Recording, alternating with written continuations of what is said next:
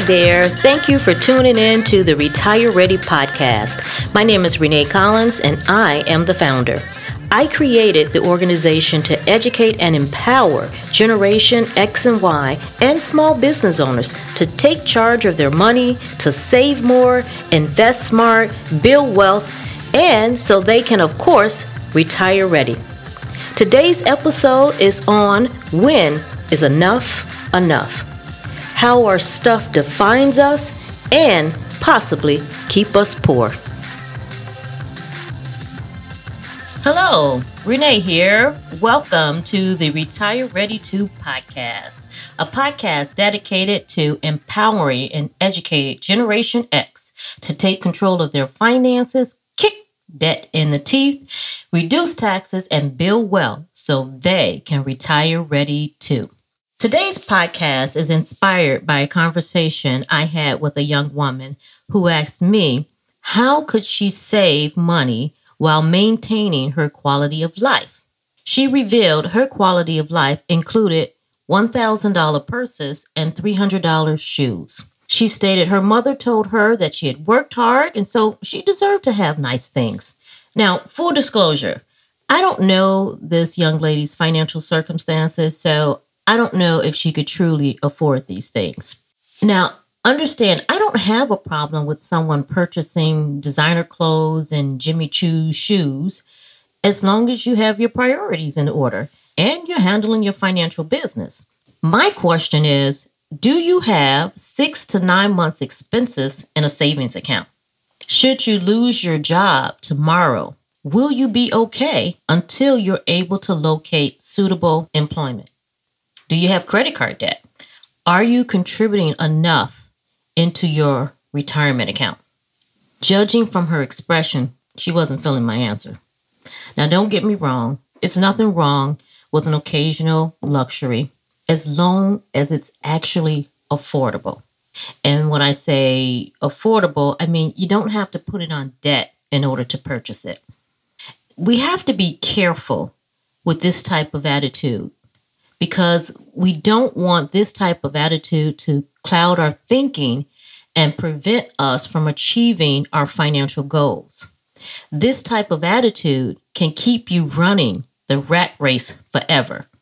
And most people don't even like their jobs, but they're so indebted to the American dream that they cannot afford to quit.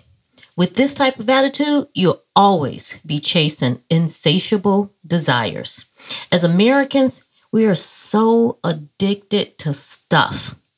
And I think it's because we associate our stuff with security, with happiness, with status. Our stuff says who we are. We live in elite neighborhoods, drive fancy cars. Our children go to the right schools. So in our minds, well, we have arrived. We are successful. But here's the problem. There will always be some shiny object that catches your attention and convinces you that you need it. Corporate America has done a great job of convincing us of our needs. They keep us chasing the hot next thing. And this hot next thing, it will somehow make your life better. They tell us that driving a BMW is better than driving a Camry or perhaps even a Honda Civic. We're constantly upgrading one item for another, and not because we need it. We purchase bigger houses because the starter home that we purchased, that just won't do anymore. And besides, we're making more money. So we want an even bigger house. And then, of course, we have to purchase stuff for the bigger house. And then we determine that this bigger house, this is not my forever home. So we have to make one more move. Today, we live in houses that are 3 times the homes we lived in a few decades ago. We're working hard to buy into the lifestyle. We're buying more stuff that actually ends up in storage facilities. For some reason, we can't bear to separate ourselves from our stuff, even though we don't even see the stuff because we have it in storage. Did you know that the storage industry is a $22 billion industry? And then what's sad is that this cycle, it continues for 30 plus years until we wake up and we wonder, when will enough be enough? Or do we even wake up? In Vicki Robbins' book, Your Money or Your Life, she states, the more is better attitude is a formula for dissatisfaction. If you live for having it all, then what you have is never enough. Consumerism. Consumerism is the American way, born out of the industrial age. The more you buy, the more the economy grows.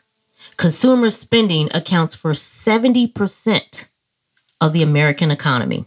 Economist Victor Lebow quoted in the 1950s as saying, our enormously productive economy demands that we make consumption our way of life, that we convert the buying and use of goods into rituals, that we seek our spiritual satisfaction and our ego satisfaction in consumption.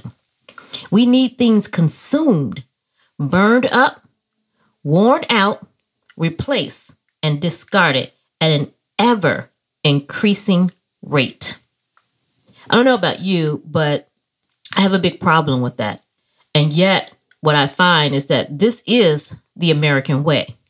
The problem with that is that we all pay a penalty. That penalty that we pay is debt, long work hours, a diminished quality of life, not to mention that we're destroying the environment. Advertisers and the media have made this situation worse. We have been so brainwashed to spend, and we don't even realize it. Forbes magazine states that most Americans are exposed to around 4,000 to 10,000 ads each day. And it's no wonder Americans struggle to save. How can you save when every message you hear or see tells you to buy? And just think about that for a moment. How true is it? There are ads everywhere. You search for an item on the internet, and now the ad for the item pops up on your Facebook feed. It's on Instagram. It's everywhere. You drive to work. You're stuck in traffic. The billboards are no longer stagnant. Now they're digital. So not only are you exposed to just one ad, but you're exposed to multiple. It's inescapable. Ads are everywhere. The message to buy is everywhere. And we spend 90,000 hours of our lives working. What do we have to show for our efforts? Is this your American dream? Do you really want to trade your financial stability and your future retirement for material possessions, for stuff? Are we faking normal? I watched a TEDx speaker, Elizabeth White, who's 63 years old, Ivy League educated, and the author of 55 and Faking It. She states that everyone is pretending. She says that there's a lot of pressure to seem like you're doing well. She said that we're maintaining the appearance that everything is okay. And deep down, we know that it really isn't. She took some business risk herself, didn't quite work out as planned, and she found herself financially fragile. She was woefully underprepared for retirement, wishing that she had saved more. This is becoming a familiar story for too many Generation Xers and Boomers. And it doesn't matter if you're blue collar or Ivy League, the story is the same. Like Elizabeth, many middle-class Americans are not financially ready for retirement. We've been duped. Duped into believing that the American dream is a big home in the burbs, private schools for the kids, European cars in the garage. Society, corporations, the media, they've all defined our American dream. They've basically hijacked our American dream. Many of us are sleepwalking around our financial lives. And we don't even know what our dream was anymore. We're just doing what everyone else is doing. We're trying to keep up with the Joneses rather than focusing on what it is that we really want. I spoke with a colleague who wants to travel the world, but he feels stuck. He feels like he's unable to pursue what he really values, which is freedom. He spent the past 30 years chasing the ideal home in the ideal neighborhood, at least until 2008. And that's when all the stuff started consuming his every resource, including his spirit.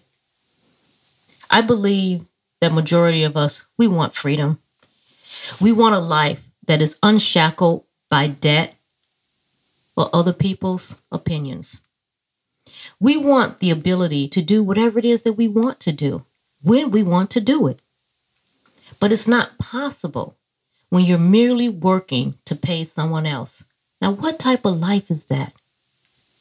Have you thought about what freedom is to you? What would your life look like if you did not have to worry about paying bills? What would you do with your time? Think about that for a moment. Now, I'm not some minimalist that thinks that money is the root of all evil. But I do believe that money has to be placed in its proper perspective. It's not to be worshipped, nor is it to be tied to our self-worth. It should not be wrapped up into material possessions that bring us zero happiness. Happiness is an inside job. It all begins and it ends with you. When I turned 50, I began to reflect on my life. I think there's something about turning 50 when you start to look at your life and you think that you have more behind you, more good years behind you than you do in front of you. And I guess I shouldn't say good years, but you have more years in general behind you than you do in front of you. But what I wonder is, and ask myself is, am I happy? Am I doing purpose-driven work? Am I making a difference? Maybe this doesn't apply to you, but it definitely applies to me and to many of my friends. We want to make sure that we're doing the things that are making us happy. We want to do the things that bring value, real value, into our lives. And what I thought about when I thought about happiness, and I thought about the moments that made me the happiest, it really came down to experiences. It came down to time with family, time with friends, all the trips that I'd made to Columbus to see my son, being there for him through his various life transitions, going to college, graduating from college, helping him move into his first apartment where he would become independent.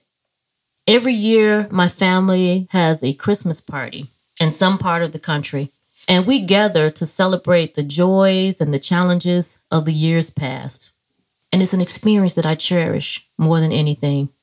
So when I think about money, I think about money as a tool, because that's exactly what it is. It's a tool that allows us to exchange it for goods and services. Money should work for us rather than us working for it. Our money should be utilized for the things that really matter to us. It should provide financial security for yourself and for your family. Money.com stated that 60% of Americans do not have $500 in savings to pay for an unexpected bill. And the statistics for retirement readiness is not much better. Perhaps it's time for us to truly define our own vision of the American dream, rather than allowing marketing experts, corporate America, and the media to tell us what they believe the American dream is for us. I think it's time that we take back our financial lives. It's time for a financial revolution.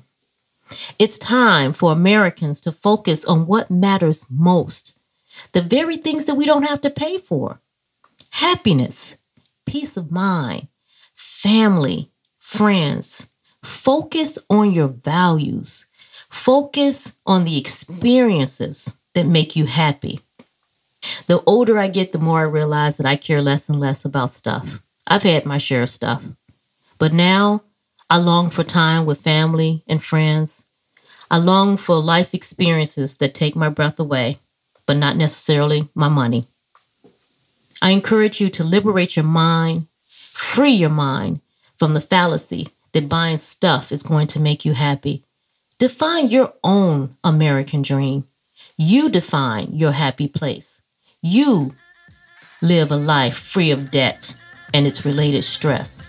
Define what matters to you, because enough is enough. Thank you for listening to the Retire Ready podcast. You can find us everywhere you enjoy listening to podcasts. We're also on Facebook, IG, and coming soon to YouTube. If you enjoyed this episode, please tell your friends and be sure to give us a 5-star rating on iTunes. Until then, remember that the secret to building wealth is there is no secret. Learn to spend less and invest the rest. Now go be great today.